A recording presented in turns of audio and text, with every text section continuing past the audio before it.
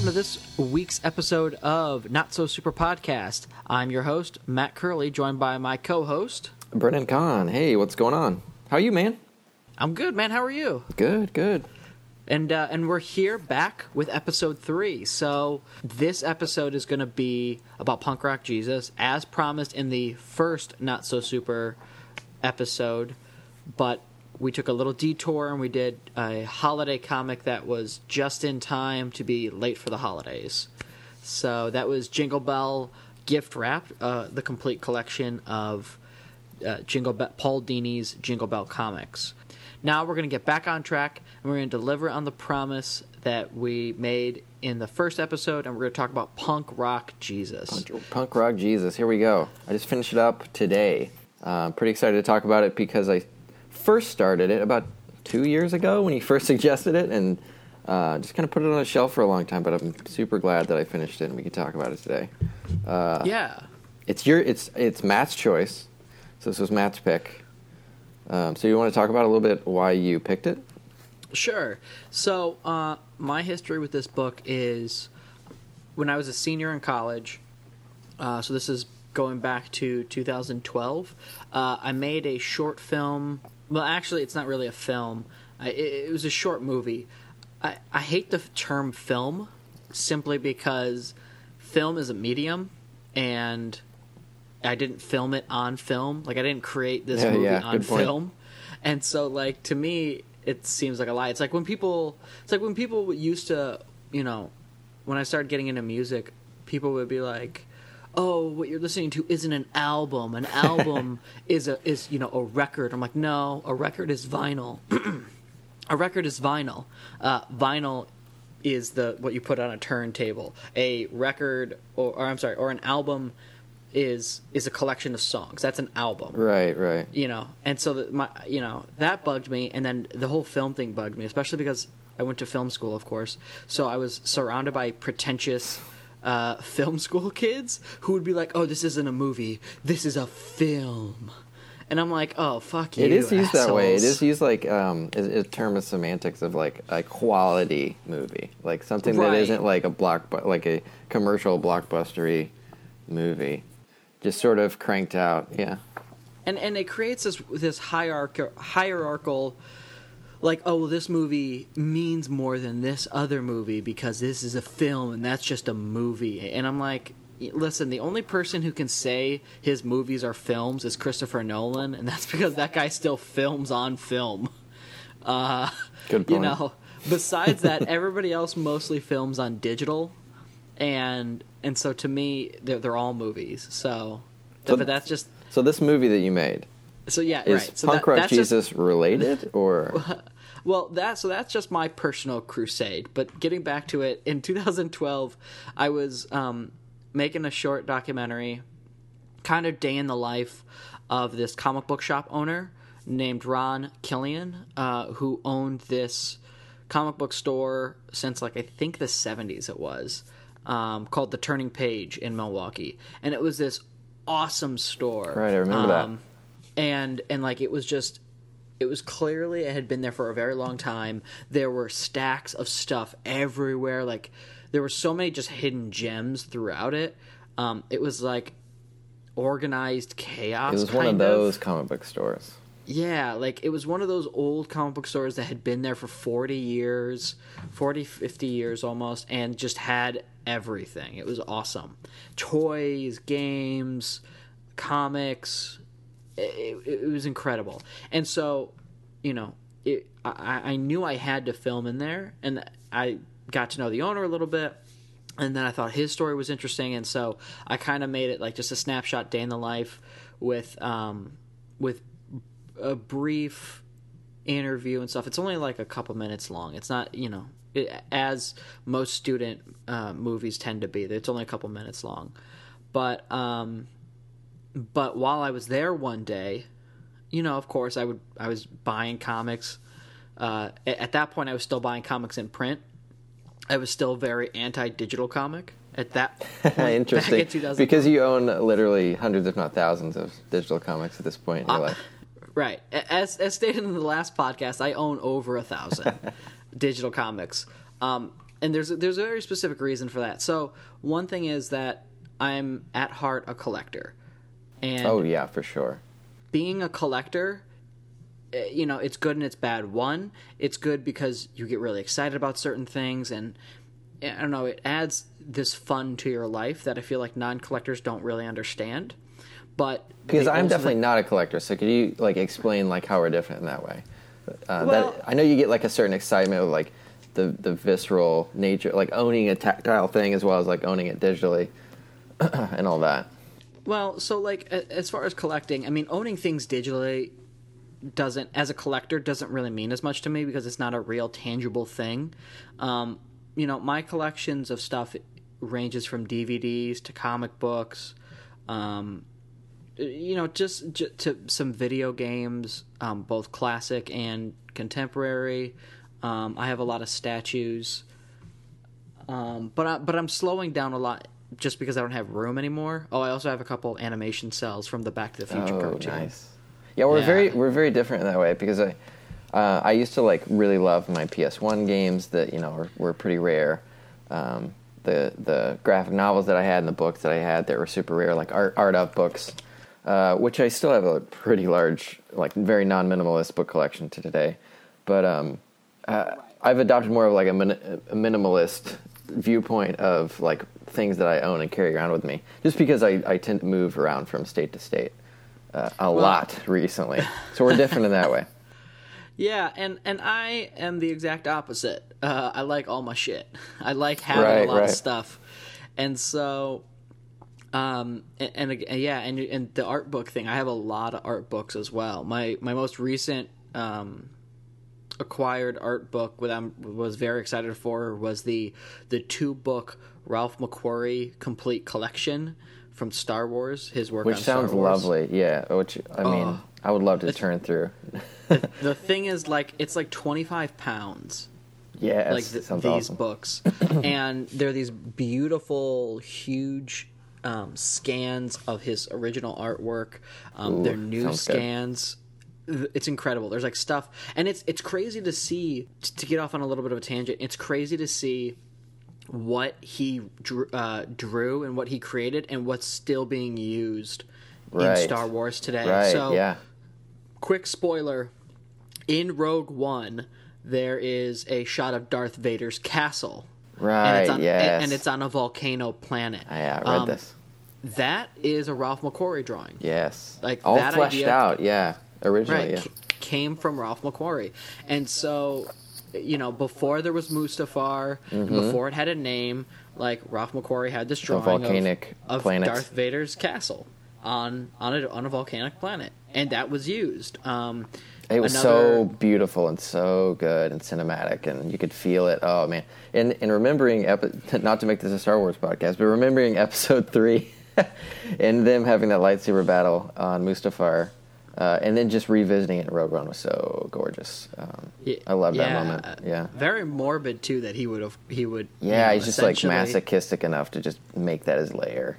Yeah, live it out. The pain and in channeling all that into his dark side, his darkness. Yeah, angsty, angsty Anakin. We sure as hell wasn't going to put it on like a planet with sand. We know that. Yeah, dude hates sand. It gets everywhere. Unreasonable. Can you imagine when sand. you're mostly robot? Like how annoying that's got to get. That's a really good point. I mean, he did have a robotic hand when he said that line, so that makes sense. That makes sense now. No, yeah, he did, right? Before. Oh, it wasn't until the end. Okay, got it. It was the end he got it. The end of that movie. Okay, yeah. Yeah. But anyways, and then one of the other couple things that Ralph McQuarrie drawings that are in modern day Star Wars stuff is Star Wars Rebels, the character of Zeb, the purple. I forget what his race is, but that was based on an original drawing for Chewbacca. Oh yeah, the nose, like all of that, and the fur. Yeah. Very similar. And then from Star Wars Episode 7, Jakku, the outpost, was originally drawn for Tatooine, and I can't remember what town it was, but that drawing was originally created as like a Tatooine outpost or something. and then they used it for. So it's just cool seeing a lot of this stuff like created in the 70s and is being still brought back. Like this guy still has an influence on Star Wars today, and is like the father of the look of Star Wars, which is great. Yeah, that would be so intense to have that much creative control over all of the Star Wars stuff. So bringing it back to like collecting and the comic book store. So what led you to Punk Rock Jesus? So I was filming one day and and all of a sudden I'm looking through the comics that came out that week, because comics come out on Wednesday, new comics, and I saw this cover for Punk Rock Jesus, and it immediately, like, I was like, I don't know what this is. The cover is so fantastic. Yeah, stands out. This looks awesome. I need to have this. Like, I'm a big fan of like punk music. I'm a big fan of kind of like the punk mentality. Like, yeah, I would never say I was punk besides attitude. I would say you were punk. But like I was never like, I was more of officially like anarchist. Ramones punk, right, where they had long hair and you weren't and officially jeans. anarchist and I wasn't anti-government. I wasn't Sex Pistols punk. I wouldn't say I wasn't anti-government because I'm still pretty anti-government. Well, at this point, but that's reasonable. Whole different. That's a whole different story. We don't need to get into it. Either way. Yeah, the cover, Punk Rock Jesus, is fantastic. And even as you flip through it, I mean, which I'm sure you did that day when you first saw it, there's definitely like a punk rock nature to the imagery, the black and white, the grittiness. In some pages, there's this like black Sharpie marker that's just very punk rock. And I mean, even this podcast in some regard is punk rock because we're into like the indie punk rock ethic of do it yourself, the DIY. Creators, which brings us to Sean Murphy, who is both the writer and artist of this, sole creator of this property, Punk Rock Jesus. Yeah, so this, the title of Punk Rock, let me go back real quick before we start, and I just want to say the reason, because I never finished that story, the reason I buy digital now as opposed to paper. The reason I buy digital is because as a collector, I don't want any of my things to get ruined. And so because of that, I buy digital to avoid all of my things getting ruined. So I can take things places and I can read them on the train. I can read them. So that's interesting because in that way it like feeds your collective nature. It's like, no, I want to preserve these things. I don't want them to get torn, and I don't want the little nicks on the side of the pages. I don't want all of that. Yeah, that inevitably happens when you stuff it in a book bag or you bring it out on a train. So that's why I stopped buying paper comics. So, but anyway, so getting into this was still when I was buying paper comics, and I bought all 6 of these issues, and I loved them, and then I bought them digitally as a trade twice because originally it wasn't on Comixology, it was on like the Nook. Or something. It was on like the Barnes and Noble app, the Nook. So I bought it on the Nook, and then I bought it, I think, on Comixology when I found it there. This book was put out by Vertigo, which is an imprint of DC. It's kind of more of their adult stuff, which has, Vertigo has really grown smaller over the years because the nature of the industry has grown up. And comics have become a lot more serious. Comics have become a lot more adult. The comics code, which was enforced for a very long time, is really not used anymore. So those regulations of what can and cannot be in a comic are kind of gone now from mainstream comics. And so with that, Vertigo isn't needed as much as it was at in the 80s and the 90s. Yeah, that paradigm has kind of shifted in a way already. Yeah. So now kind of what Vertigo does for DC is it puts out like these creator-owned books a lot, and a little bit more crazy titles. Like now the adult titles are even more adult. Like they're more hardcore in their stuff sometimes. What else does Vertigo put out that's super adult? I don't. I mean, I haven't it's been, as which happens with a lot of comic book fans, I come in and I go out a lot, and right now I'm in a down period of actually reading comics. So you're not consuming nearly as many comics right now. No, at one point I was buying about $50 worth of comics a week. Now I would say I'm buying none. And we're getting more into like an indie standpoint or review of comics with this. So anyways, getting back to Punk Rock Jesus. So I found this in a comic book store while I was filming. I picked it up and I immediately loved it. I loved the energy. I loved the art style. I loved the grittiness of it. I thought it was extremely interesting, and it seemed extremely relevant, especially to me at that time, and even still now it does. Really interesting. Relevant to you because like there are obvious themes of like questioning. I mean, this is a pretty heavy book. Like this, as far as religion and like established religion.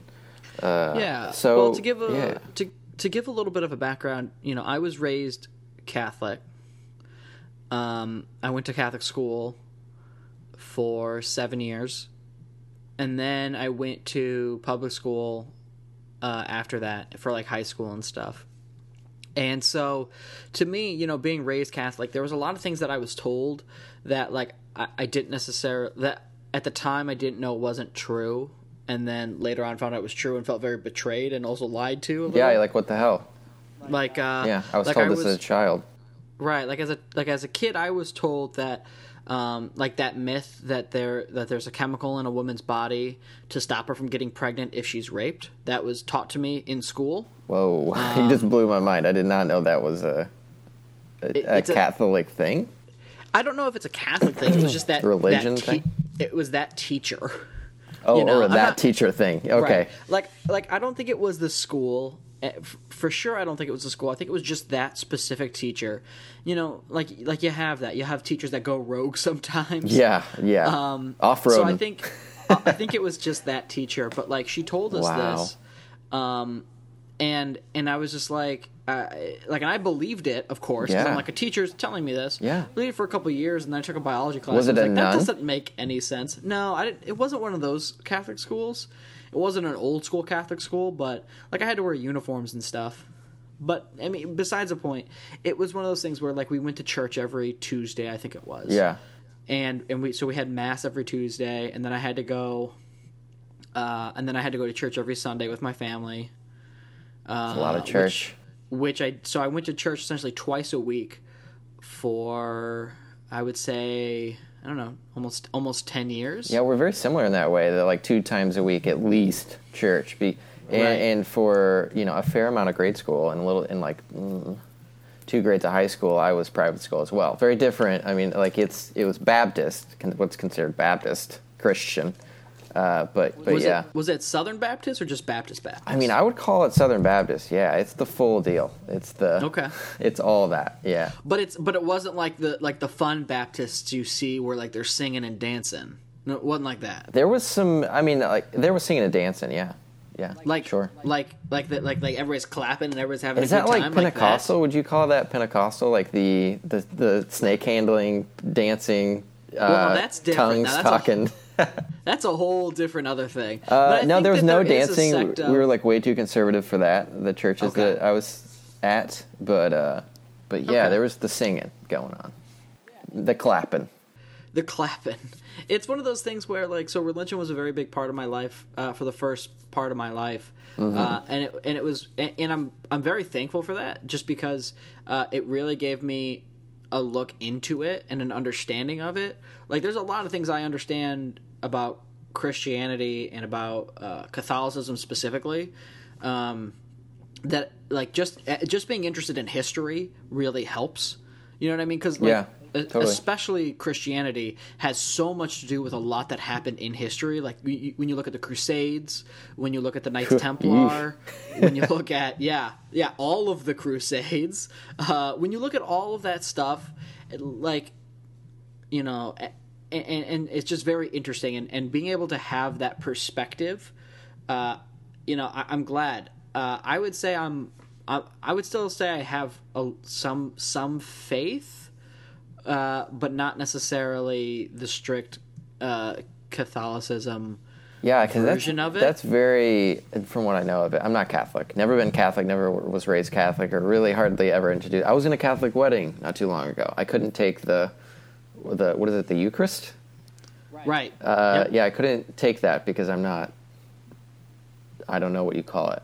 I'm not holy enough to experience that. It's confirmation. Yeah, confirmation. Communion. Communion it's first communion. Confirmation is what you do when you're 13. Yeah, I didn't go through that, so I couldn't take right. I wasn't officially Catholic. Anyways. Right, it's a Catholic thing. So essentially, the first communion is, and it's something that you do like when you're around the age of 6 or 7. It's when in a Catholic church where you go up to the front of the church and you receive a little piece of, it's like bread without any flour or yeast. It's bread without any yeast in it, so it's just like a little flat cracker, kind of flavorless cracker, and it's supposed to represent the body of Christ. Yeah, so, Baptists have a similar. They have a similar communion, but I think it's like it's dialed down a few notches, right? As far as like how strict it is. So when you're saying that you're not super strict Catholic, but you do like kind of, you still align with a lot of Catholic ideals. I mean, like morally, sure, but those are just basic morals that you find in every religion. It's one of those things where I have my problems with the Catholic Church. I love this new Pope. New Pope is great. He's way better than Pope Palpatine that we just had. I'm sorry, that's disrespectful. It was Pope Benedict, who was a former Nazi youth. Yeah, wow, youth. I didn't know that. But a Palpatine double-ganger nonetheless. Yeah, so new Pope is great. I love new Pope. I think he's doing some amazing things. Francis, right? Isn't that the guy? The something? Yeah. Some number? Yeah. He's a cool guy. He's doing, to me, he represents everything that Catholicism should be. He's accepting, he's loving, he's saying, like, the right message. He's like Jesus, right? I mean, like, ideally. Like, that's kind of more the ideal. And that's the thing is that, like, I don't know, I feel like this idea of Jesus gets, like, twisted and torn, and, like, you have people like the Westboro Baptist Church. Oh, man. Don't get me started. Who, like, have, like, the signs that like God hates fags and like and, and like protests evil, all these things. Westboro Baptist Church, like, it's totally aligns with like evil and like hate, right? And like, I mean, like it's one of those things where like, like so bad. They're so bad. You ever see that movie Dogma? Yeah, of course, man. Kevin Smith. Yeah, it's a Kevin Smith. It stars it stars Jay and Silent Bob, his character, his iconic characters, and then it's got Chris Rock in it, Alan Rickman. I love Chris Rock in that, yeah. And Alan Rickman. And like, there's so many good lines in that movie that like that align with my sensibilities. Kevin Smith was, of course, also raised Catholic, so he, there's a lot of the same sensibilities there. And that movie, I think, summarizes a lot of the way I feel about Catholicism and Christianity in general, is that like people have taken a good idea and turned it into something else. Yeah. Like I'm like the idea of loving everybody, being kind to everybody, accepting everybody even for their flaws, and just trying to be a good person, like, is the basis of everything. The rest is just kind of, conjunction. Yeah, yeah. Not conjunction, but the rest is kind of just superfluous. Yeah, yeah. Like, and I think that lines up pretty well with Punk Rock Jesus. Besides the fact that I don't think Kevin Smith is atheist, but his sort of like he's non-practicing Catholic. Yeah, he's sort of like in Dogma. I think he's dealing with a lot of that, like maybe some lies he believed he was told, or like some dogma that he believed and was taught as a child or as a youth. And he's sort of like just kind of explaining that through the art of Dogma in that movie. Right. And so this, Punk Rock Jesus, I think, is also Sean Murphy really delving into a lot of that stuff and a lot of the stuff that he feels and kind of about Christianity. Like, there's definitely a lot in here about Christianity. So I mean, I guess let's dive in. You know, it's a 6-issue miniseries. We're not going to go through it page by page or anything like that. We're going to kind of just talk about the story real quick, and then I guess we'll just discuss it. So, essentially, the story starts with they've found the shroud. I can't remember. This is a real thing. This shroud. Yeah, I allegedly, right? It's a. Well, the shroud is real. Confirmed that it is blood, right? Well, explain what it is to begin with, I guess. So there's the shroud that was said to have been worn by Jesus. I can't remember the name of it. It's in the book, but they were able to get, it says, DNA from the shroud, and it's enough viable DNA where they can clone Jesus. And so they're going to do this, and of course they're calling it J2, the Second Coming. Reality TV style. And they make it a reality TV show. Because, of course, what are you going to do if you can clone Jesus? You're going to make it a reality TV show. Thing. Yeah. Right? Put some ads around it. Put it on TV. And so that's what they do. And so they select a young 18-year-old who to be the mother, the new Mother Mary, essentially. The character's name is Gwen Fairling. By the way, there are spoilers in this. If you're starting out with this episode of Not So Super, we totally spoiler all over the place. That's true. It's going to be a We're total talking review. about the whole thing. So they get Gwen, and they're going to impregnate her with this DNA, and she's going to give essentially immaculate conception because it will have not been through sex, which is, I mean, it's crazy to just think about, like, in Christianity there is believed there will be a second coming, right? And so this kind of fulfills that as a second coming in a way, like, and so it's crazy to think about, like, yeah, okay, this could potentially happen if you were able to get a viable strand of DNA. This could happen. Yeah, and who's to say it isn't the actual second coming? Yeah, right. You know what I mean? Because it's like, because if you believe in an all-powerful God who has a plan, who's to say this wouldn't be his plan? You know what I mean? It's all like, it's all very up in the air. It's all very, like, you could argue it either way. That's very much where you start out here in this story. Is like all these questions are very much up in the air. Like, is it, is this the second coming? In this universe, like, is this the second coming? And there are obvious religious groups speaking out in support and against. Oh yeah, this. Yeah, and they have those religious extremists in this book, and I feel like this is definitely Sean Murphy, like, poking fun at those groups. Westboro Baptist Church, and those type of cult like extremist groups. Yeah, which is nuts. And so the other crazy thing too is, and I'm glad they touch upon this, because this is something that I always. It bugs me. This always bugs me. Is this picture of Jesus being white? Right. Yeah, totally. Like, because... Not true. One, Jesus was born in Israel, right? What is now modern-day Israel. He was an Israelite, Israelite. He was a Jewish boy and man. Like, that was how... The historical figure. And all I'm saying is that I've been to Israel. It is hot there. It is a desert. That dude was at least tan. I'm just saying, if he wasn't straight up probably not blonde dark skin with blue eyes, just genetically. That dude was tan, like real tan. I mean, that dude was, before he was crucified, was walking in the desert for 40 days without food. Yeah, that dude had a nice tan when he got crucified. That's all I'm saying. Like I don't think that's sacrilegious to say that Jesus wasn't white. Like, this American idea of what Jesus looked like is kind of ridiculous. Yeah, it's pretty absurd. But it still persists, which is wild. Right. I mean, it's the same thing with Santa Claus. Like, Santa Claus, I think the saint that he's based off, Saint Nicholas, is from Turkey. So he most likely at that time. Yeah, at that point in time, yeah, he would have been black. Like, just based on who was ruling Turkey. Yeah. and all that stuff. So Santa is supposed to be black too. So like I'm just saying, like there's a lot of America kind of whitewashes history, which Sure. that's a whole other thing. But so they talk about in here that they genetically modified the DNA to make him blonde hair, blue eyed.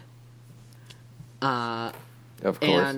And they also enhanced through plastic surgery Gwen to make her look more, I guess, of the ideal of beauty. So they talk about that she got breast implants. She's definitely drawn that way. Yeah, very suggestive and like curvy, like a very ideal figure. Yeah, of a blonde-haired girl.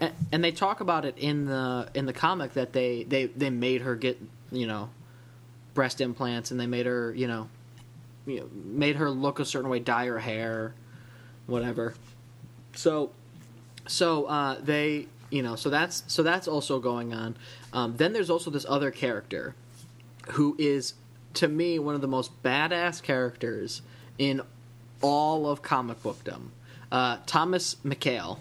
Yeah, this Punisher type figure, littered with cross tattoos on his back, denoting right. the deaths that he's inflicted on people. Yeah, and so there's this character. He's just kind of like this very strong, stoic character, who is the head of security for the J2 project. His backstory, which is also explored in the comic, is that he's from Ireland. And his father was in the IRA, the Irish Republic Army. Now, for those who don't know, so this is another reason I really love this book is because my family's Irish. So Curley is an Irish last name, and it comes from Ireland. You can look at the regions where that name originated. And your beard is red. And well, hey, listen, Ish. those red Irish bastards. You're Eric the Red Beard. So essentially, I mean, my family, my grandfather's parents, my grandfather's father came from Ireland, straight off the boat. And so, and my grandmother's, one of my grandmother's families also came from Ireland. They ran out of potatoes, so they came over. Yeah. So I was always raised with you're Irish, especially the area I'm from. I'm from the Illinois, Wisconsin area, and everybody in the Illinois, Wisconsin area is German, Polish, and Irish. And so, and it's a very American thing too to also, because if you're in any other country, you ask them, what are you? They're not going to be like, oh, well, my ancestors are from these lands, these lands. They're going to be like, oh, well, where are we? This is, Yeah, you're in Ireland, I'm Irish. Yeah. I'm Irish, yeah. Or we're in Germany, I'm German. You know what I mean? Yeah. But, it's a very American thing to be like, oh, well, I'm Irish. It's like, no, I'm American. We're all American. We were all born in America. Yeah, I'm such a mutt that I couldn't even comment on all this. Oh, you dirty, non-purebred. I mean, nobody really is straight from anywhere anymore. Globalization. But so I, a lot of the themes in here, the Irish stuff, I was raised to love immediately. And so I do. And Catholicism. Oh, is, yeah. I'm Irish Catholic, and and so the story starts in Ireland, and Thomas's father is part of the IRA. So the Irish the IRA is the Irish Republic Army. So what that is, it's so it depends on who you ask. Like much of history, it all depends on who you ask. Some people say Francis Drake was a pirate, some say he was a hero.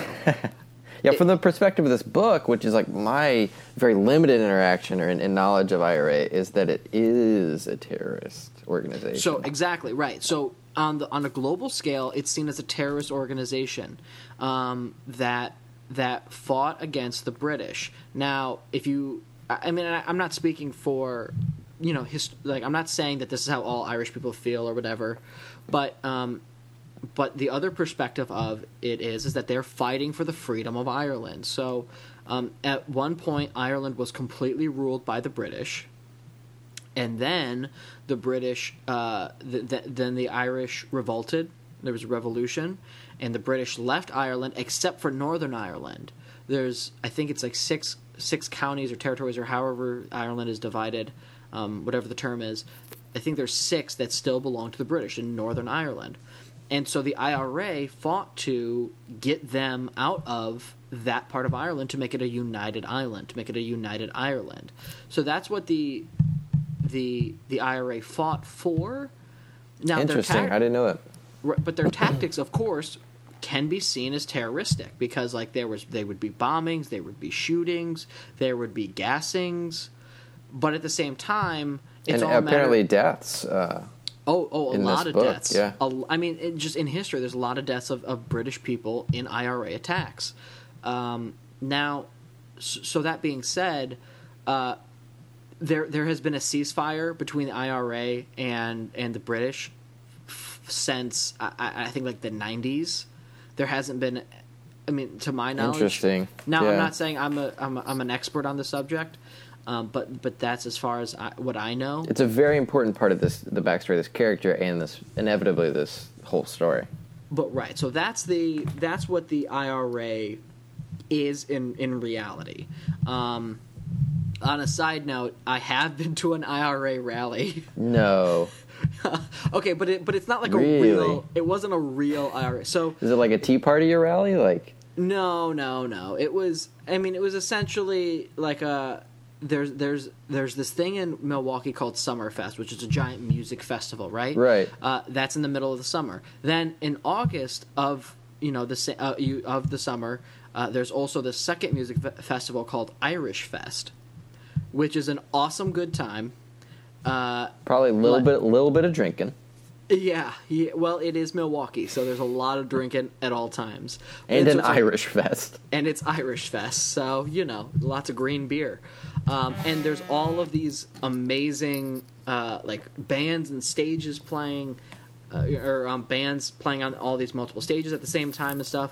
And my grandfather took me to this one. He's like, "Oh, I really love this guy. Let's go listen to this guy talking." And it was like more of a folk, like an Irish folk singer. And he's singing, and then I realize his song is about getting the British out of Ireland. And then I look around and there's like a booth, fantastic, like trying to getting people to sign up for the IRA newsletter, like an email. This version of it when I was there, I think was more of an organization that was like, let's protest the. It wasn't the same organization that's represented in this book and that actually existed in Ireland. Right. But it was no very guns. Interesting. Right. There was no. Well, it's Milwaukee, so I'm sure there were guns somewhere. But I think we had to go through metal detector, so I think we were okay. But anyway, so Thomas's father was part of the IRA, and one night his family is being attacked. He hides, and then his father tells him don't open the door, unless you hear my voice. Then when the door starts to open, and then his father also says, if someone opens the door, just shoot.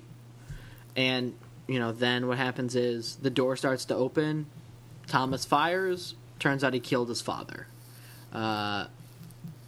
Which is heartbreaking. Like he's a little kid, and then his uncle is there, and his uncle says, "Oh, it was the British, because your father was an IRA member, right? So come with me, and I'll and we'll make your father proud. Like I'll help you become make the your man. dad proud. Yeah, come with me. I'll train you." Yeah, and I'll make you who the man you're supposed to be. So that's kind of we get Thomas's story throughout this entire 6 issues. So that's just the beginning of it, and that's his past. So his present though is that he's the head of security for what's being called the J2 project, Jesus 2, the second coming reality TV show. And so that's kind of the beginning of this story, and then we see Gwen is about to have the baby.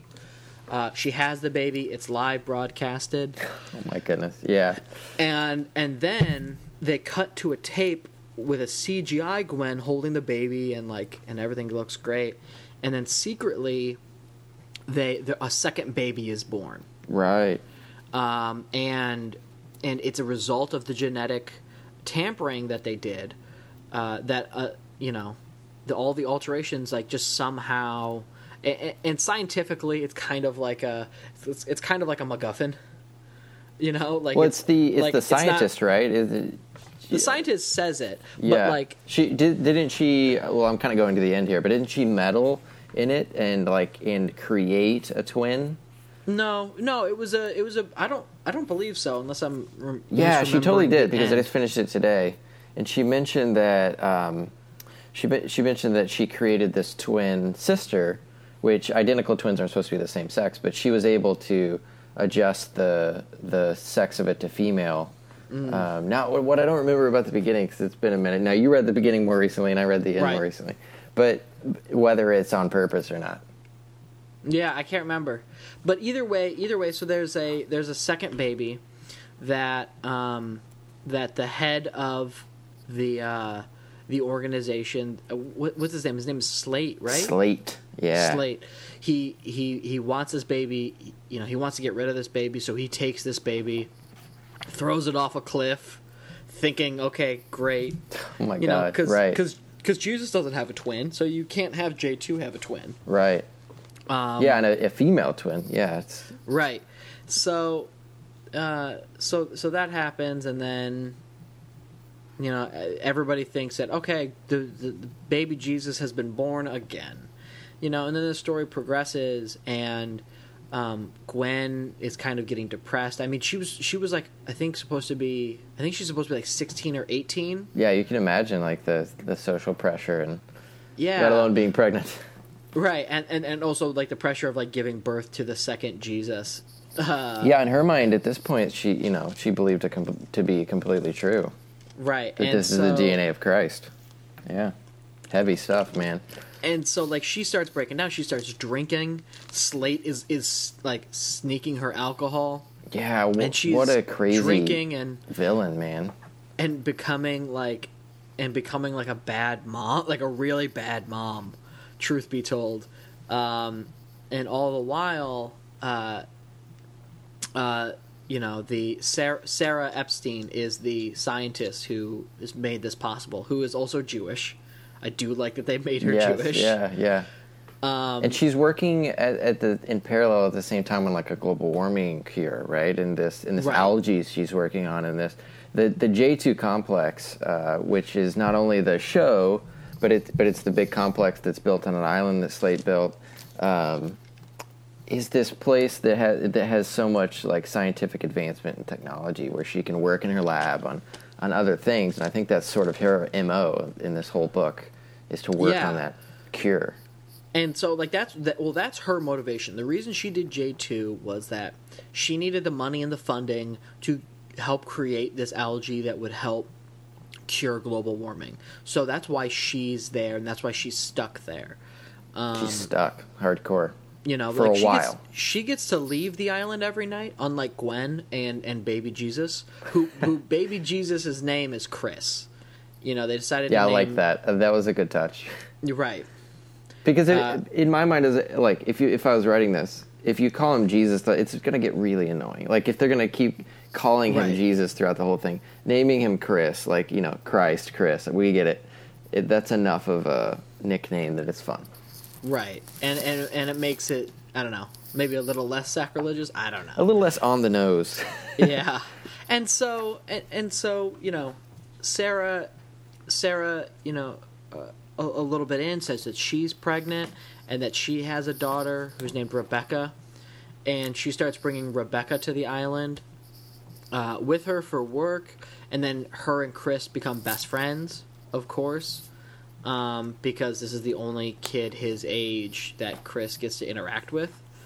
And all the while, Gwen is just becoming even more of a mess. Is like just losing her shit. Yeah, totally. And so this is kind of, it's just, this 6 issues is the story of this character, Jesus. And so later in the story, as Gwen keeps getting worse, she gets removed from the island, and then And I believe this is all Slate's meddling, right? I mean, he's meddling in her life to kind of manipulate things. He manipulates her, trying to he has no problem with her being a bad mother because it gets great ratings and people love to hate her.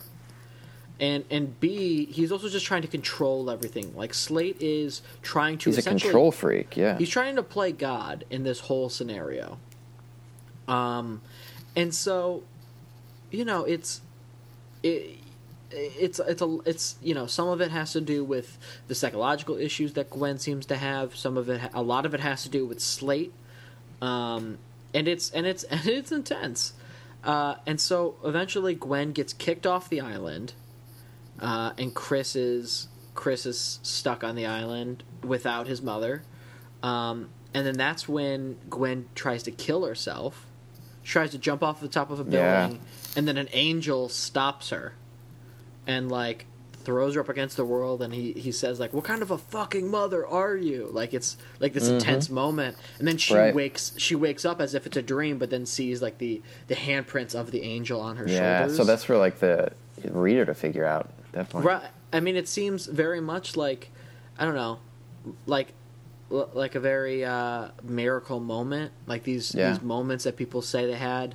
Like nobody's going to believe you, but you have like some evidence on your body and psychological evidence. Yeah. So then she teams up with these groups that have been protesting the J2 the entire time.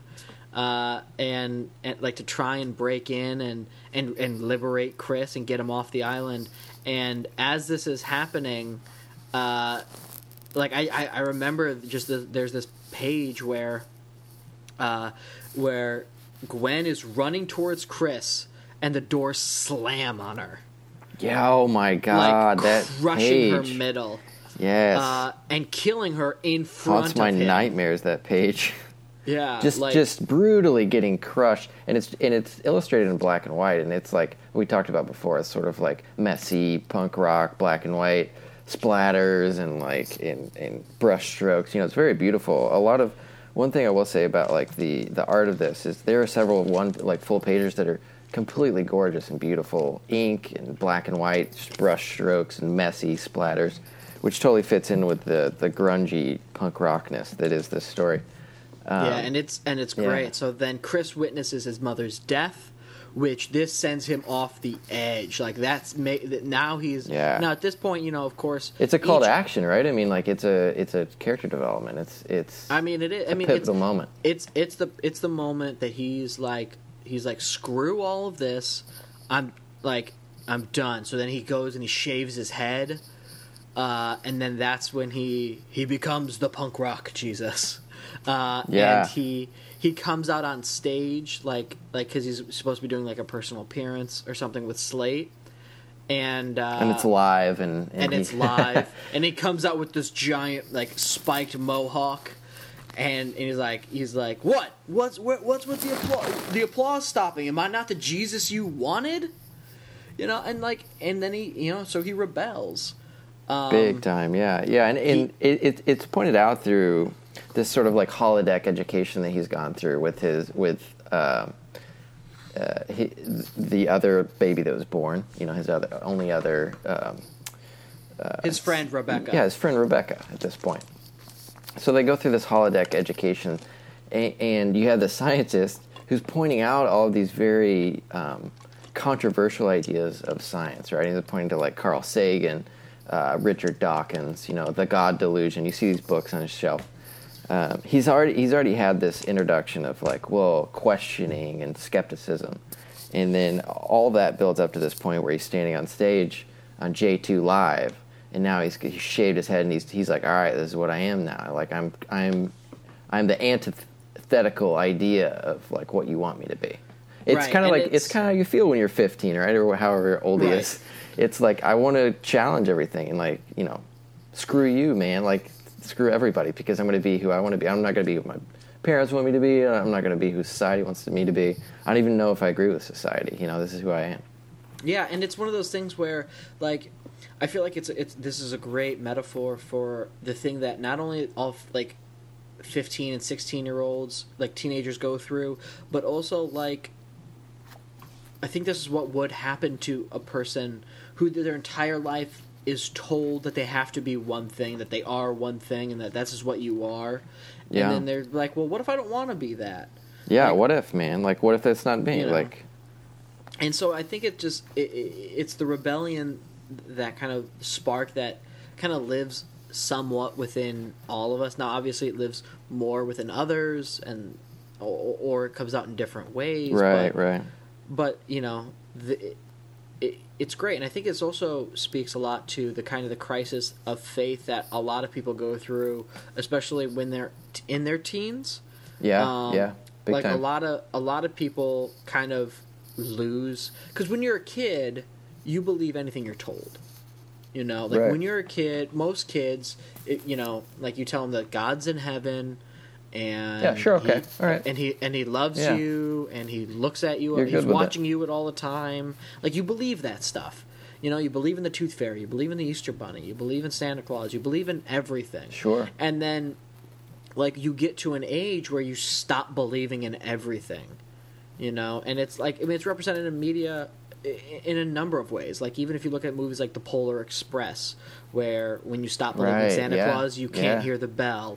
When you look at what is it? There's a movie, and they say The Age of Not Believing. I can't even remember what movie that is, but that's from a movie. I think it's a Disney movie. The Christmas movie, just like believing in Santa Claus. There's like an age of accountability or something associated with that. It's just one of those things where, and I feel like I remember when I was a kid going to church. I believed in everything that they were telling us, right? Oh, yeah. Me too, totally. Like, up until a certain age, yeah. You just kind of soak it in. And then I got to a certain age, and then I was like, well, wait a minute. There's a lot of holes in this story. Yeah, what is it? This part doesn't agree with this other part, so... Yeah, and like, are you lying to me? Like, is the whole rest of it a lie? Like, yeah. Right, and it's like, it's not necessarily, like, questioning that, like, okay, well, this if one part of this isn't true, it all must be a lie. Like, but it's also just the questioning that I think everybody kind of goes through. Like, very very few people, I believe, and I guess, like, this is just the people I know. These are the people I've talked to. Obviously, there are other people who never have a crisis of faith or never. Yeah, that must be nice. Never go through it. But, like, most people I know, at some point question their religion, because that's just when you start questioning everything around you. And I think it's good to question things. I think when you don't question things is when things start getting dangerous. It's when you start getting governments that aren't held accountable because you start falling what for they it. said. Yeah. I think that's when you start getting, like, religious oligarchies, which are just controlled by religion, which has, I mean, religion has been used throughout history by many different cultures. Yeah, it's a control mechanism. Right, by many different cultures. If you look from the Mayans to the Incas, like especially in, I think it's the Mayan religion, they built Chichen Itza, and the only person who was allowed to go to the top of Chichen Itza was the high priest, and the high priest ruled the day, and was like, okay, well, we have to kill right. We have to kill the strongest warrior because our gods told us to, and it's just like stuff like that. Yeah, like, the blind faith issues. So I think it is good to question things and question your world around you, because it helps people think and grow. And so that's what Chris is definitely going through, and so it's just to interesting the extreme, because, because it's interesting because he's supposed to be Jesus. Yeah, and I love this novel idea of pairing the punk rock attitude with the second coming. Right. It makes you think a lot, and that's what I really love about this whole piece, this whole book, is it makes you think about what if if somebody was born that was the Messiah now, what in the world would they think, once they realize the weight of that, all of that, and what that means.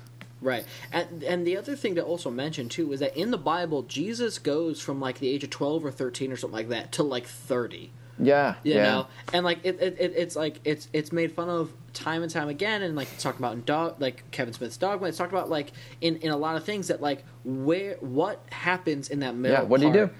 And it's one of those things where, one, I'm sure Jesus appreciates those middle parts not being in there, because who wants their teen years in a book for everybody to read? Let's cut that part out, guys. Yeah, guys, we don't need to tell them about when I had pimples or Yeah. when I went on my first date First or date. whatever. So that's crazy. And so like you got to wonder what like a Jesus must have thought of. And so I'm no theologist, so I don't know at what point Jesus finds out. I know there is a story in there somewhere, I believe, where Jesus finds out he's the Son of God and what he's gonna have to do. That's a good point. Like, what age? Like, But, did like, he how old? know And, like, the whole time when he was a and do baby? you rebel? Well, no, I mean, like, Yeah. he doesn't know when he's a kid.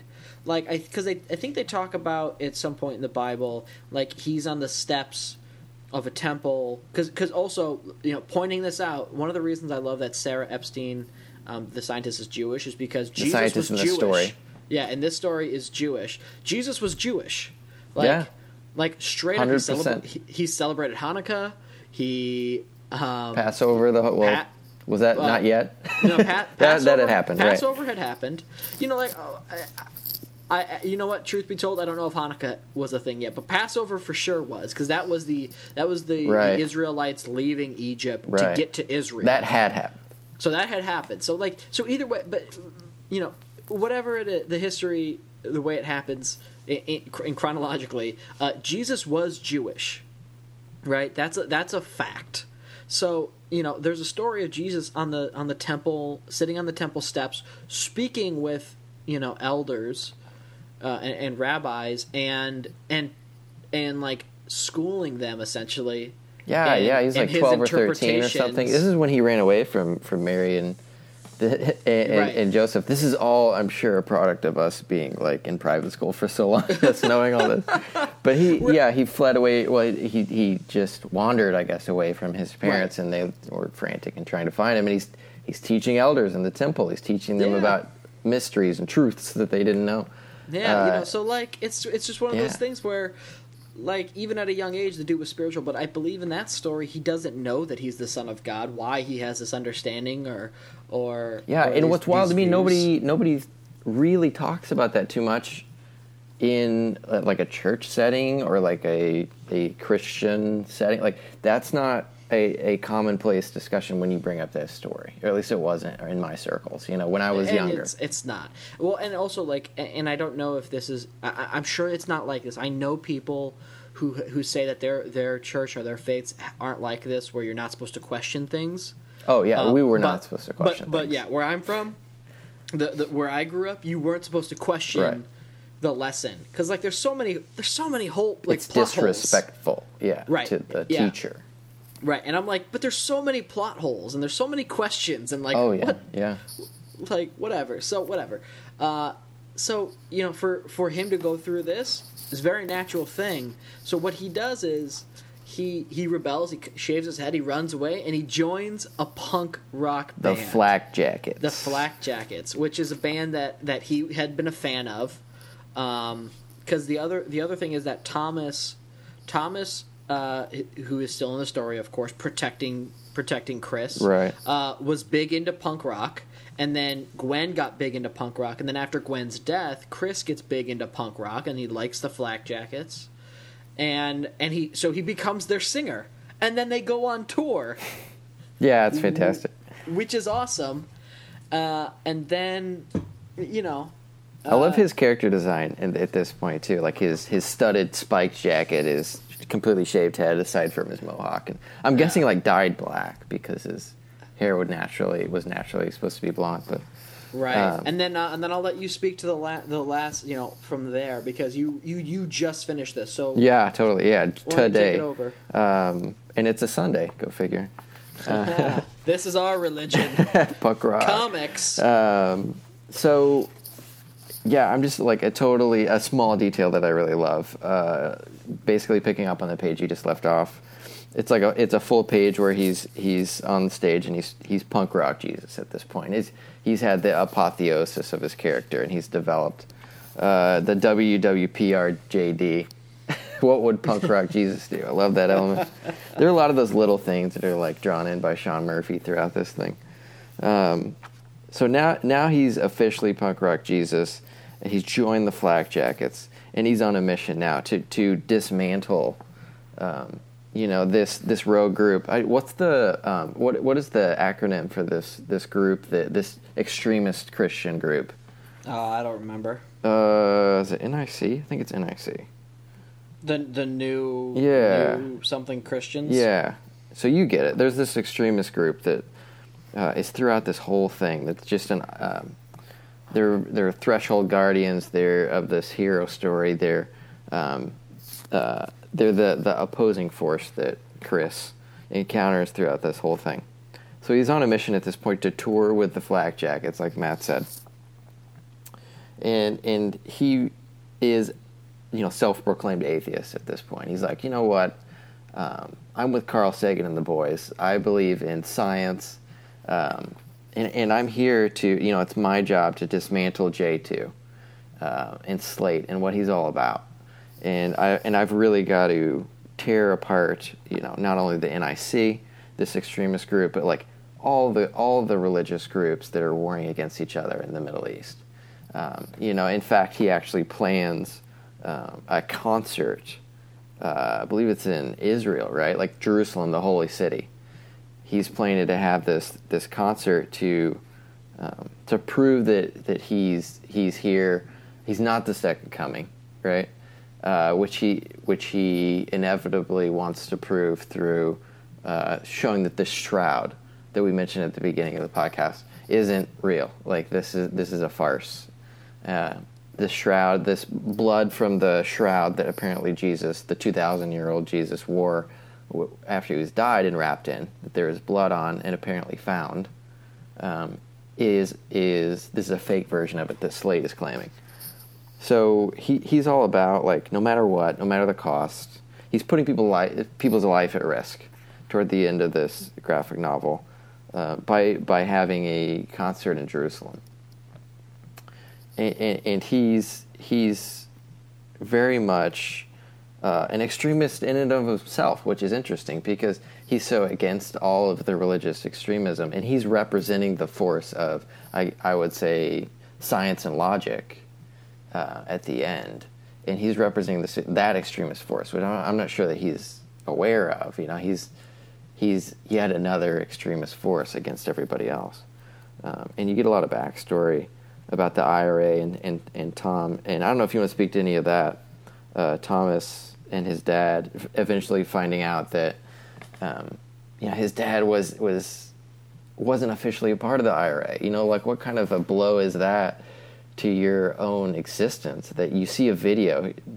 Basically, what happened is Thomas is now captured in recalling in a memory that his dad. He's watching a video that the authorities are showing him. Like, listen, this is your dad. And his dad is saying, I'm turning all these people in because I want to save my family. And I never really was, by the way, I was never officially a part of the IRA. Right. So, I mean, at this point, Thomas's entire life has been told this one thing. You're this one thing. You're this one thing. So just like Chris, like Chris.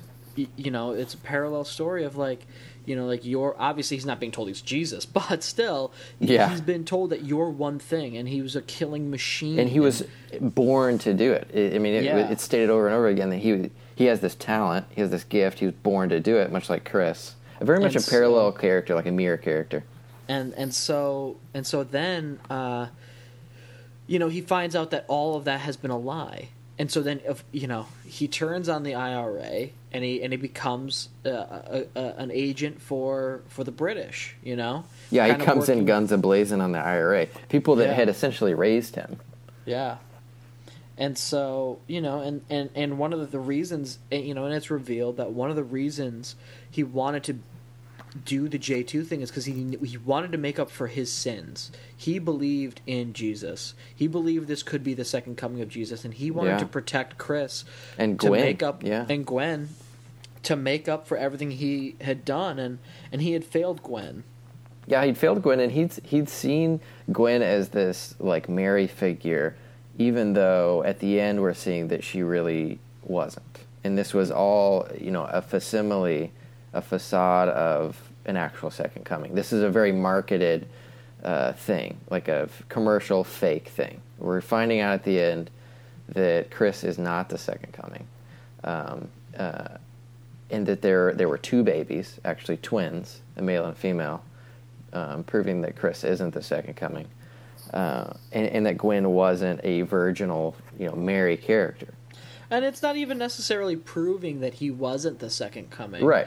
But it's saying that, like, there's more to the story in it. Yeah, that's a little bit left up, I think, to a bit of a loose end, but we're closing in on the fact that this was probably fake because of Slate burning down the island and the facility of J2 and where they lived and where the shroud existed and all of the proof. And we see him. I think we see him in a panel with gas cans, right, burning this down, burning this thing to the ground. But speaking to Thomas and his redemption in all this, Thomas almost the hero character in this. Yes. Seeing Gwen as a Mary figure, and even I guess I would call it hallucinating, or just seeing an image of both Mary and Gwen, very similar style, almost exactly the same, coming to him and saying, first of all, Mary, you're forgiven. I've forgiven you. You may go to heaven, but you can't kill another soul, or I will send you to hell at the end. And so he's caught between this tough position of Mary has said, don't kill anybody else. You've been redeemed for all of your sins. But if you kill another person, then I'll make sure you go to hell. And Chris now has put him in this position of Thomas has to, grab a gun and defend Chris in the Middle East where this concert is supposed to happen in Jerusalem, and open fire on these people who are holding a pistol to Chris's head ready to shoot and just take him out. So there's this agonizing decision that Thomas has to make, go to hell or save Chris. Basically what Mary had told him earlier on in visions in his life, don't kill another person, you go to hell. Or Gwen in the same panel saying, save Chris. You promised me that you'd save Chris, please. If you save Chris, then you have redeemed my death. So he has this super difficult decision to make, which he eventually does, pulls the trigger, and he believes sending him to hell and saving Chris's life. Yeah. And then, trying to think. And Chris eventually is going to die in this, what I think is like a beautiful one-pager of this helicopter crash. So, you believe that Thomas has saved his life. Right, like he gets away in the helicopter. Yeah. You think it's going to work out, and then the helicopter starts there's this tragedy. down. Yeah, which and then there's this beautiful one-page illustration of him dead, and then there's a cross, of course, in the background, a giant cross in the background, and then it's gorgeous. And then so Chris has now died. He's kind of fulfilled the self-fulfilling prophecy of being a Jesus figure and dying. Dying at the hand of these Christian extremists back home. Right. These people who are he's supposed to save, and he's supposed to... Yeah, which is a total nod to, what some believe that the blame is put on Jewish people for crucifying the second coming initially 2,000 years ago. So essentially his own people. Well, I'm going to stop you right there because that's actually not true. So please inform me on this because the Romans are the ones that crucified Jesus. The Romans were in charge. They crucified Jesus. There's sort of a misnomer and a blame. Yeah, there's a blame put on the Jewish people. Yeah. Yeah. I mean and it wasn't just Jesus. I don't know if that's a Catholic thing or what. I don't think it's a Catholic thing. Is that just a Western American thing? I think it is. I think it's just a misconception that the Jews killed Jesus. It's Mel Gibson's fault. It's all we'll blame Mel Gibson. He'll take the fall for this, I'm sure. But I'm not saying that I'm not saying I'm an expert in it, but I know that it was the Romans that killed Jesus and crucified Jesus, because the Romans, that's what they did. They crucified people. Like, it wasn't like Jesus was the first. Like, Jesus was in a long line of many people who were crucified by the Romans. Right. And in fact, it was a Roman soldier who, you know, not to get off on too big of a tangent, because I do want to get to the end of this book, but there's a Roman soldier who stabs the side of Christ. So whenever you see a crucifix and you see the little line of red, he's got the spear mark in his side. He's got the spear mark in his side, and that's what really killed him. And it's said that when he was stabbed, water and blood came out onto the spear. Yeah. And that spear was then endowed by mystical powers because it stabbed the side of Christ. Whoa. I had no idea. I never heard that. If you've ever heard the term the Spear of Destiny, that is the Spear of Destiny's origin. The Spear of Destiny. That sounds like a video game. I've never heard that before, but that's awesome. That's cool. The spear has a very interesting history in life. It's said to be, Constantine the Great was said to have rode into battle with the Spear of Destiny. Badass. And that the Spear of Destiny made him invincible because it had the power of Christ. That's badass. And so he rode with it into battle, and then it ended up in a museum in Austria. And I think it was Austria? Yes, Austria. I'm pretty sure. It ended up in a museum in Austria, and then it was there for a long time, right? So then what ends up happening is Hitler... Oh, of course. Finds out about the Spear of Destiny, finds where it is, sends a Nazi agent to go there before he invades Austria, and go there in civilian clothes, and then this soldier knows when the Nazis are going to invade. So when the Nazis invade Austria, he changes into his Nazi uniform and guards the Spear of Destiny until Hitler arrives to claim it. To claim his prize. That's amazing. Wow. Because one of the true things I had no idea. that about Hitler was that he was obsessed with the occult, and he was obsessed with these mystical gathering items. These mystical cultish items. Yeah. Obviously Indiana Jones, Ark of the Covenant and things like that. Yeah, that he believed this stuff, man. He believed these things had power, these totems and so and he has items. He has the Spear of Destiny.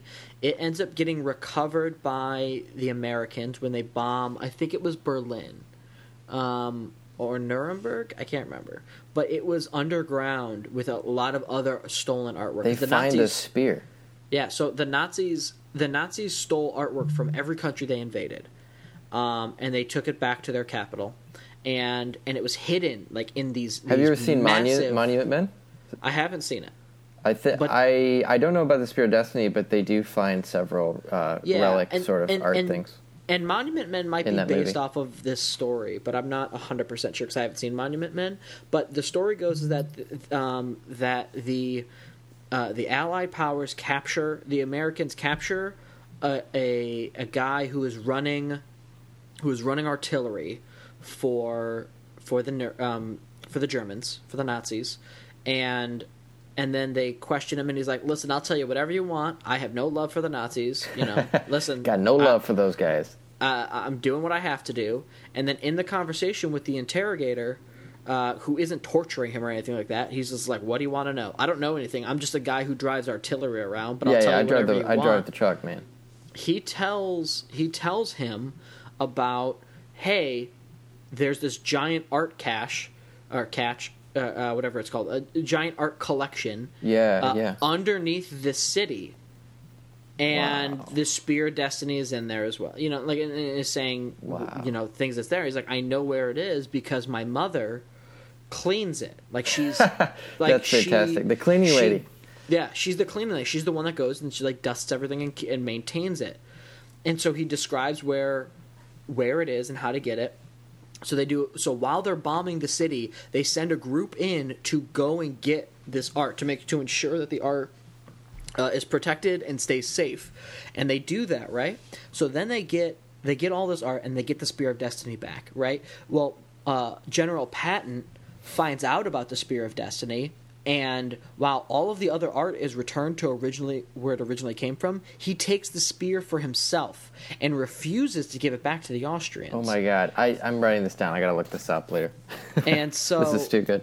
And so he's refusing to give it back, and then he dies in a car crash. Oh, eerie. And then the spear goes back to Austria, where it stays. It goes back. Where it still is to this day. Now, in I think it was in the 90s, in the mid to late 90s or early 2000s, they did carbon testing on the spear to see how old it is. Right.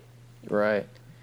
It was made 500 years after Christ's death. Oh, so bummer. It is not the spear of destiny. Oh, but all man. these people have. But it is said that it could be the spear that Constantine used, it said that I think sure it's that old at least. It is still the spear that Constantine used, or it could be. I can't remember if it is or it could be the spear that Constantine used to go into battle. It is old enough to be that spear, but it is not old enough bummer. to be the spear. What a buzzkill. That pierced the side of Christ. Oh, man. Isn't that crazy, though? That's insane, yeah, man, I had no idea. That is, and there are all sorts of those relics if you look them up. And I mean, there's so much fun. There's like so much fun history you and Catholics archaeology are fun. and stuff. You know it?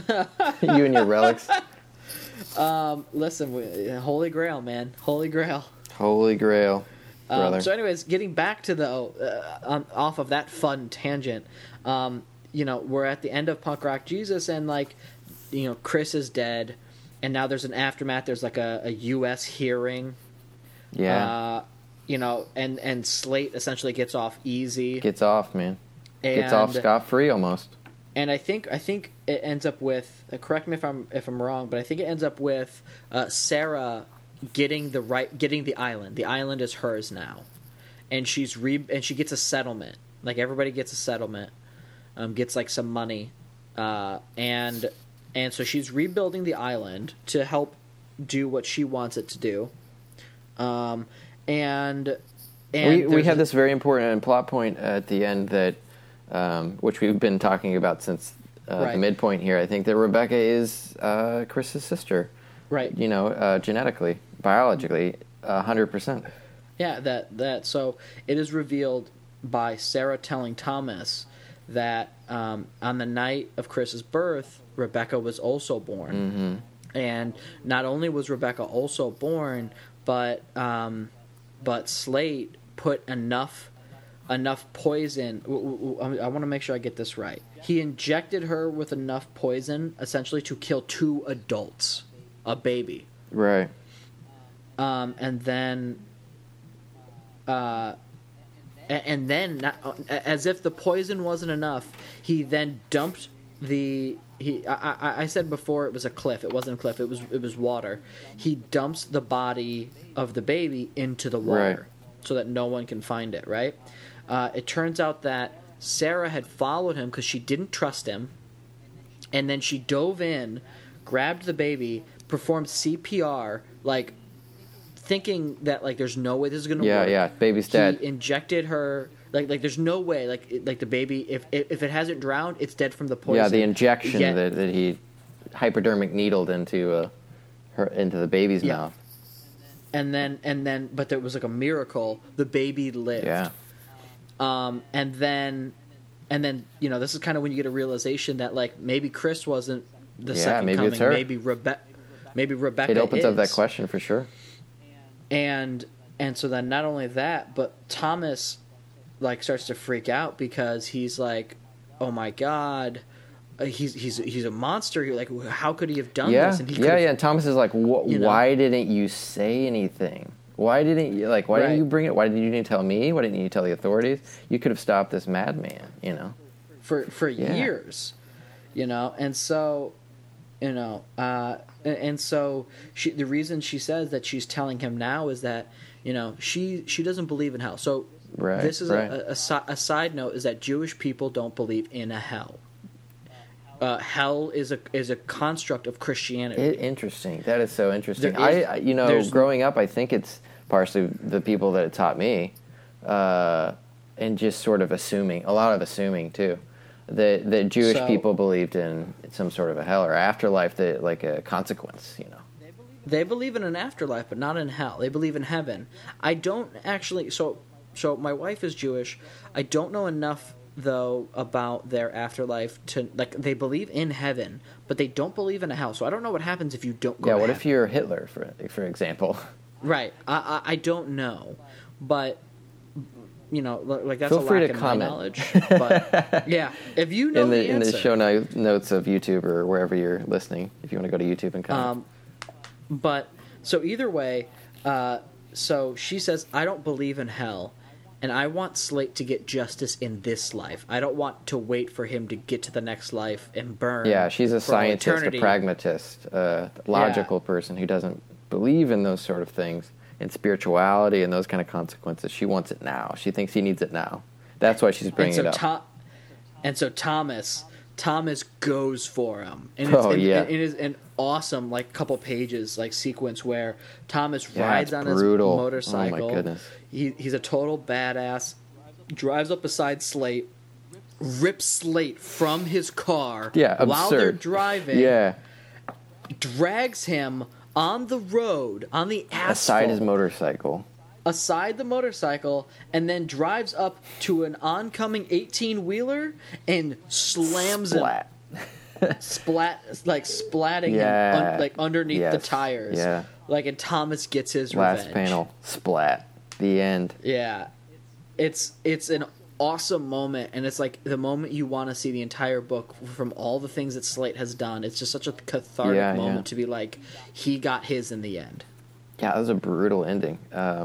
And that's the book. Yeah, even though it's black and white, like I know that we at the beginning when we reviewed Apocalyptic Girl, you know, there's a lot of brutal, like bloody scenes in that, like spurting blood, like everything. But this is gorier to me, even though it's black and white. From the art style, just the splats and the smears of the brush, you know, this really is like a horrific scene compared to a lot of the style that we see in Apocalyptic Girl, comparing it to the first graphic novel we reviewed in episode 1. And just talking about this, you know, this art style is absolutely gorgeous. So that's something that we haven't really touched upon. We kind of, in length, discussed the story, but the art style, it's black and white. I believe that it's inked by Sean Murphy as well. Yeah, that's what I understand from the credits called out in the print that I have. See, I read the printed piece. And there was a letter, but as far from that, it says Punk Rock Jesus created by Sean Murphy. So we can assume that he illustrated, inked, everything except lettering, wrote it. Right, and so you're really getting a set like Sean Murphy's artwork is very. It's very specific. It's a very specific style. Yeah. I would say that it's very extreme detail. Yeah, he holds on to a lot of details. Like I think, just for my own taste, he puts in a little more detail than I need, in a lot of pages. And it only one criticism that I have about that is it seems to like clutter a bit. It's very dense. It's very image dense and line dense, and some of the pages, a lot of the pages are like black backgrounds as opposed to like a typical white background, which makes this feel very heavy. And it's a heavy story, and I think that it really helps inform the story, and I think the art. Otherwise I would be more this. critical about it. You know, from a stylistic standpoint of like being so dense. And so, like, scratchy, I would say, like, in the way he uses the pen. But it is a punk rock story, and it's black and white, and that Sharpie feel and that DIY feel. You totally get through the visuals, and I don't think it would work as well if it didn't have that. It's just one of those stories where, like, you read this, and you're just like, the entire time you read it, you're just like, this feels punk rock. Yeah, like, it just feels every like step that. of the way. And it's... And I think it's amazing. Now, it's interesting because, you know, there is other work that, you know, Sean Murphy has done. Like, you know, just to list a few of the other things that he has done. I mean, he's done issues of Hellblazer, which is John Constantine. Okay. You know, he the other thing that I've really read of his is Joe the Barbarian. It was an 8-issue limited series, also done by Vertigo, that was written by Grant Morrison. And now that one is in color. But it's still very much the exact same style. Yeah, like the characters. Like Joe from Joe the Barbarian looks very similar to Chris from this. But like I would love to actually get you to read that one, and then we could discuss that art versus this art, because that's in color. Right. It's not written by him. It's not a punk rock story, but it's that same. Yeah, art I don't know how it would work until I read it. How successful it would be, because this totally works visually, and it's scratchy and punk rock and DIY, and it fits the story so well. Like that's otherwise it wouldn't be my favorite. It wouldn't be my favorite style. Yeah. So it's definitely great. It's very but as you're right, it's very scratchy. It's very detail oriented. It's very dense. The images are very dense. Yeah, and sometimes it doesn't read as smooth as clearly as other things that I think we've reviewed so far in episodes 1 and 2. But all of that, I think, points to a stylistic decision that in the end is successful and it works. If it's not your thing to have like a lot of words and a lot of lines and a lot of details on one page, then maybe it's not for you. Maybe it's something that you can't really get through. But I totally had no problem like turning pages and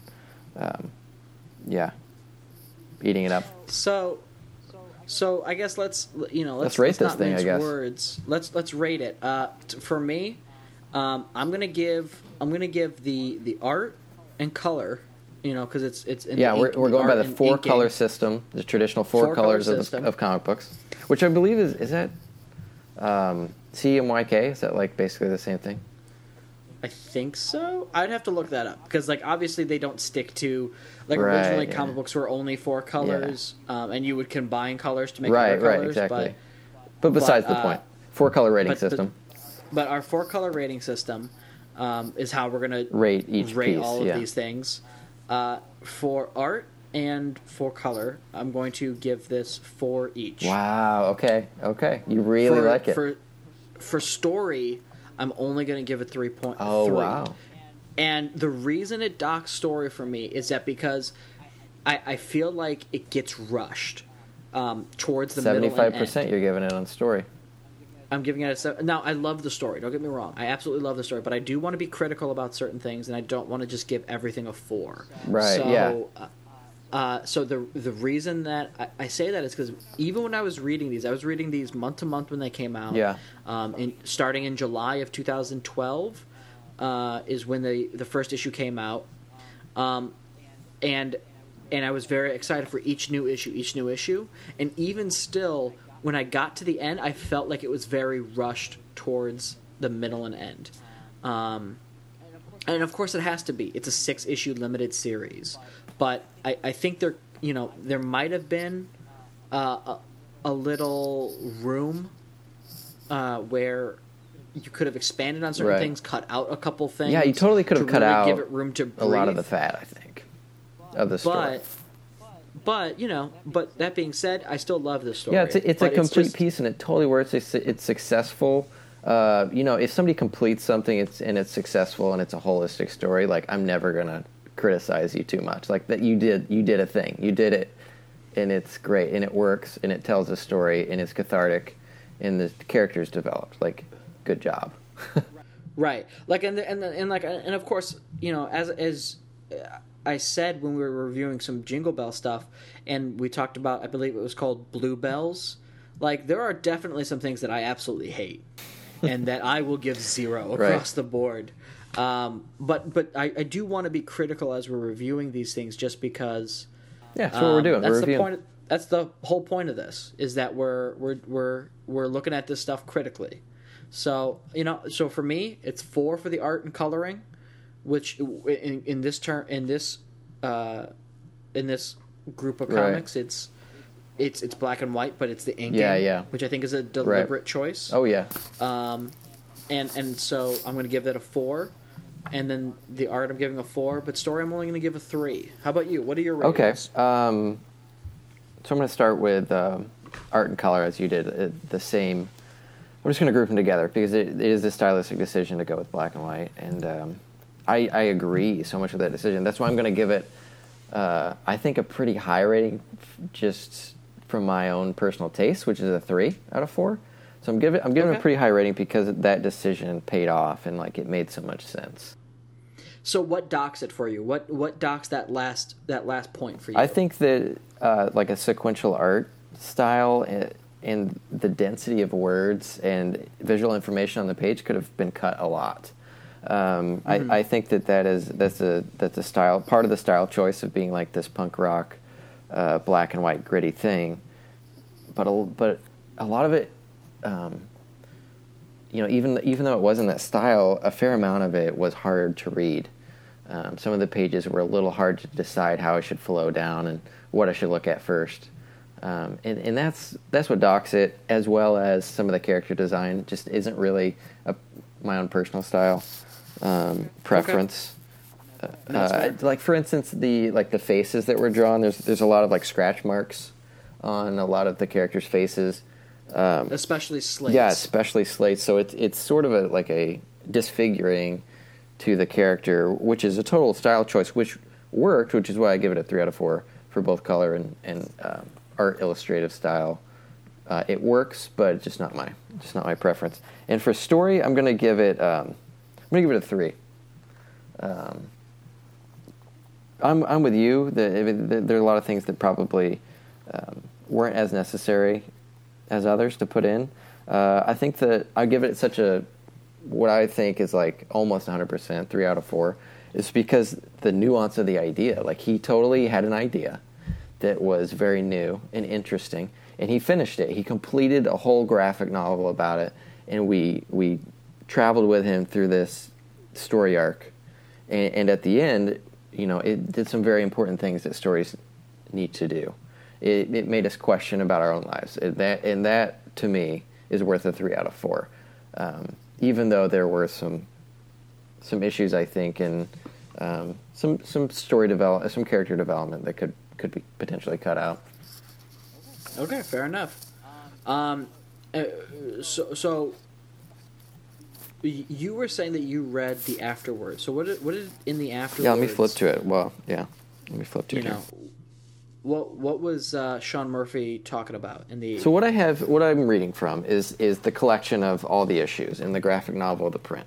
So after the very last graphic page of Thomas, the end page, the splat page where he throws Slate underneath the 18-wheeler, we have the afterword by Sean Murphy himself, and at the very beginning, it says, "I stopped praying in 2003. I was living with a friend in Colorado who loved to surf." And he goes through this story that he describes that he went to California to surf with a person he lived with in Colorado who was an atheist.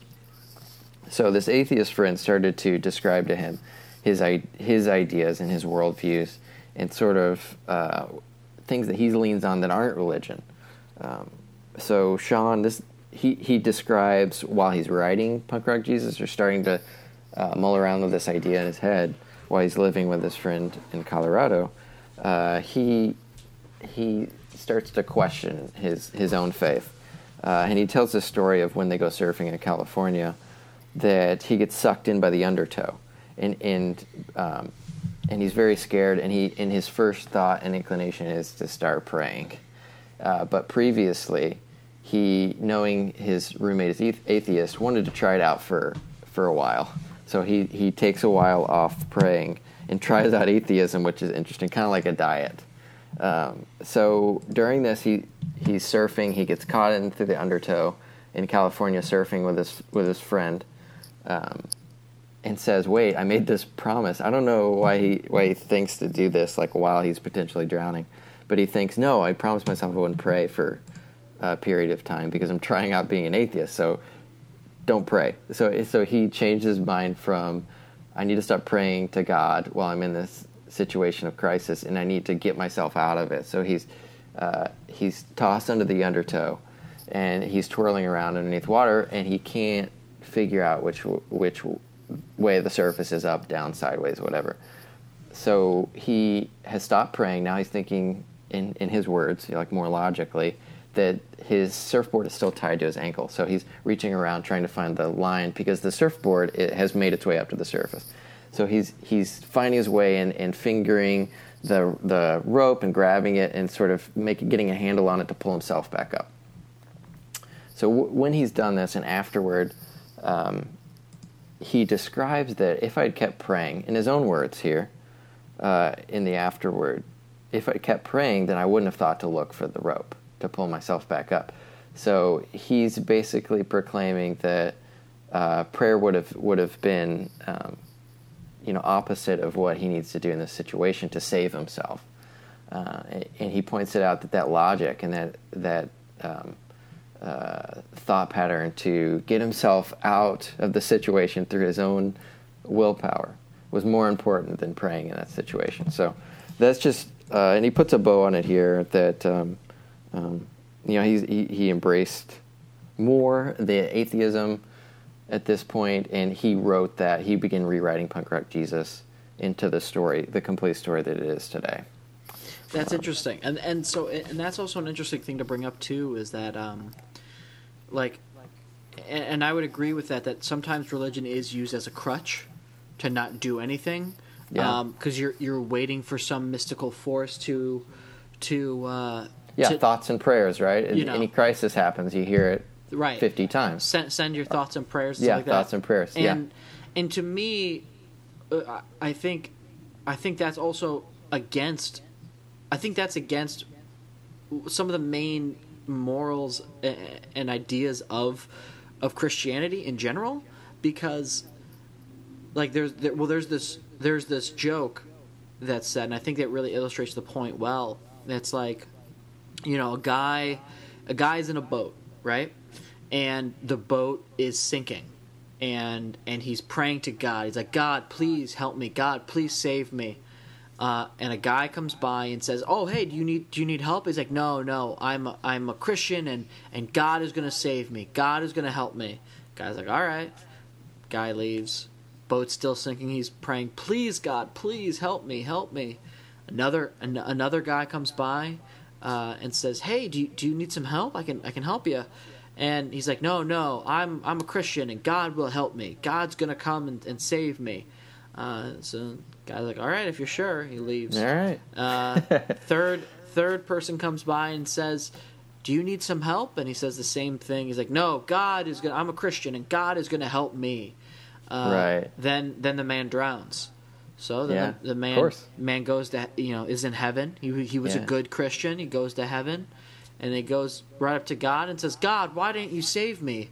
And God looks at him and says, "What are you talking about? I sent 3 boats. I sent three people. Yeah, dumbass. I sent 3 boats to help you." I think that illustrates what, if you're given the brain to get yourself out of situations. And if God, God doesn't. When we pray to God, we're not supposed to be asking for stuff. That's another thing that they taught me when I was in same here in Catholic school. Private school.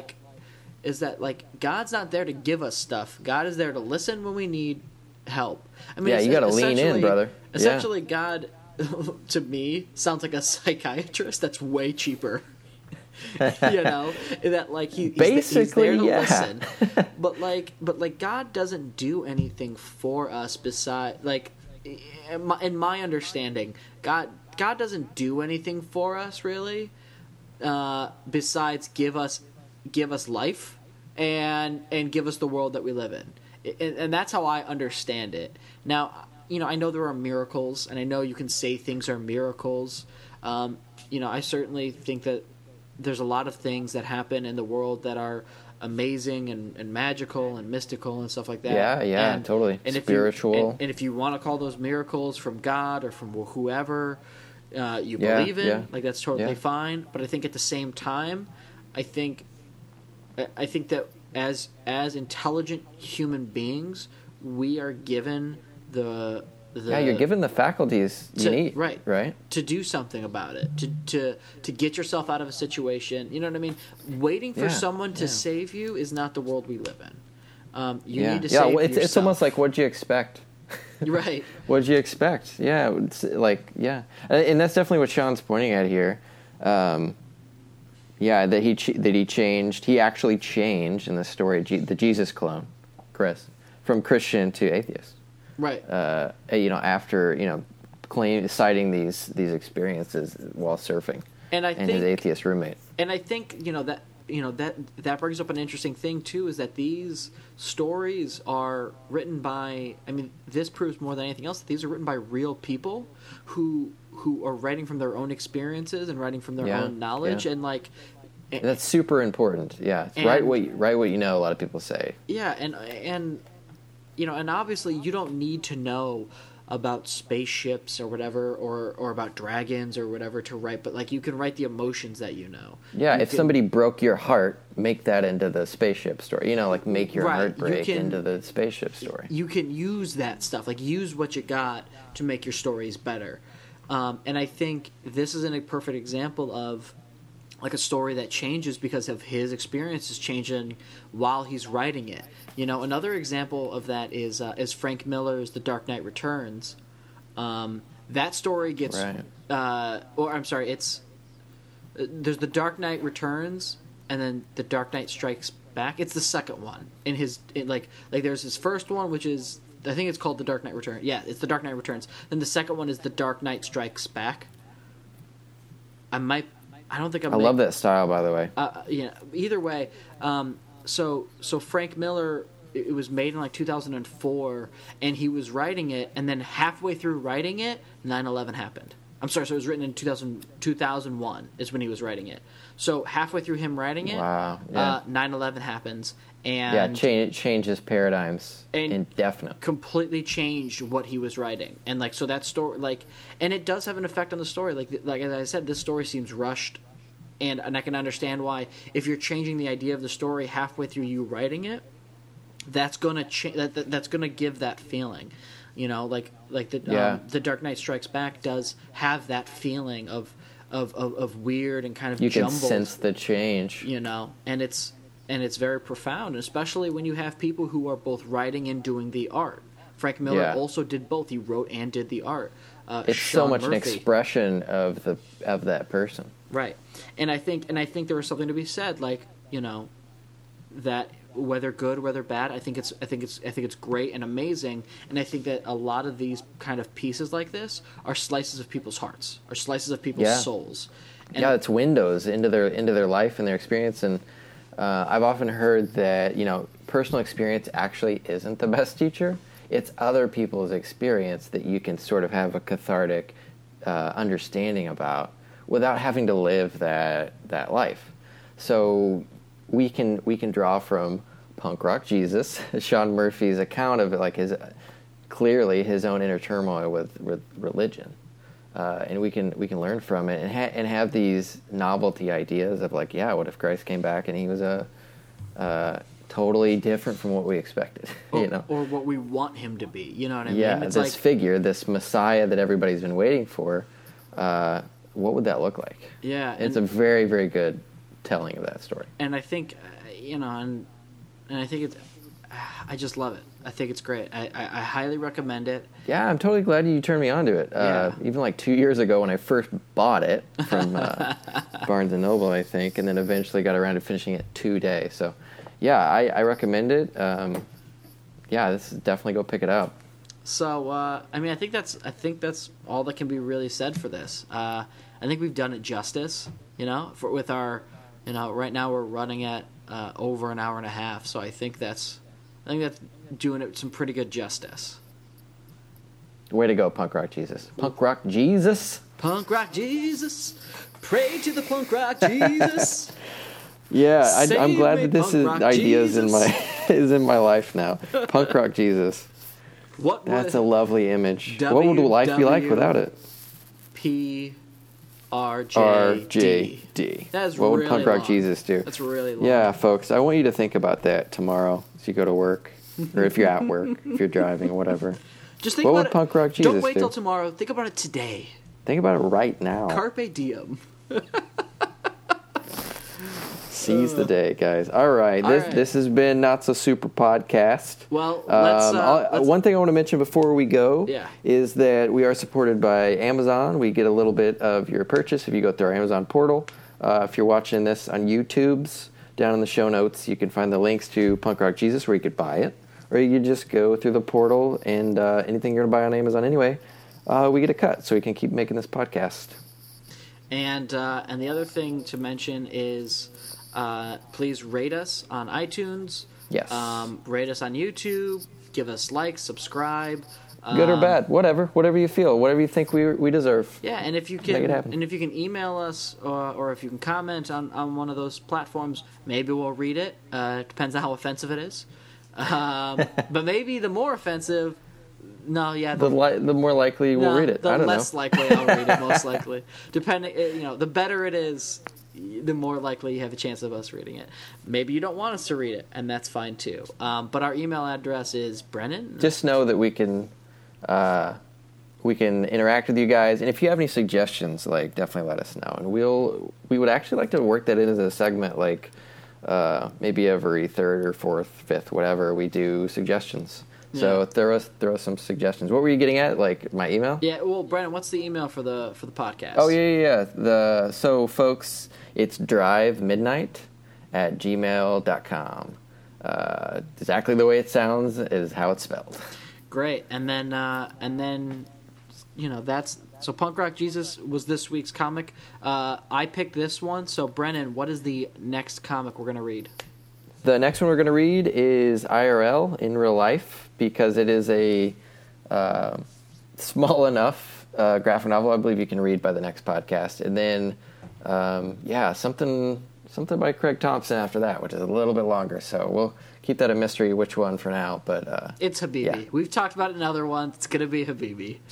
All right, it's Habibi, guys. Pick it up and start reading it now. Start reading it for the love of God. Because it's long. Yeah, it's a long haul. 700 pages, maybe? Anyways, next one we're going to do is IRL, which is not 700 pages. It's in real life. I don't know the author's name right now, but we can put it in the show notes. Great. Cool. Off the top of my head, I don't know. So then, next episode, it'll be in real life, and then after that, it'll be Habibi. So pick those guys up and get reading. Read along. Yeah. Do you got any final thoughts, Brennan? Punk Rock Jesus. I'm glad that Sean Murphy brought this vision to us. What would life be like without Punk Rock Jesus?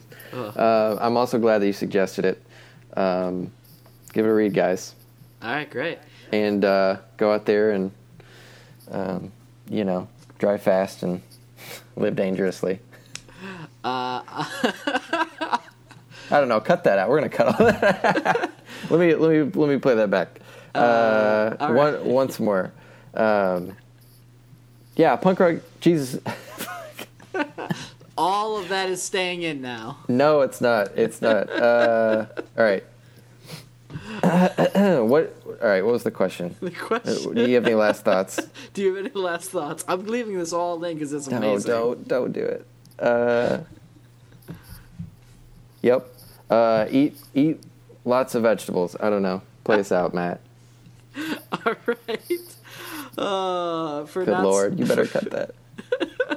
For Not So Super Podcast. It's almost 2 hours. I've been Matt Curley, joined by my co-host Brenon Khan.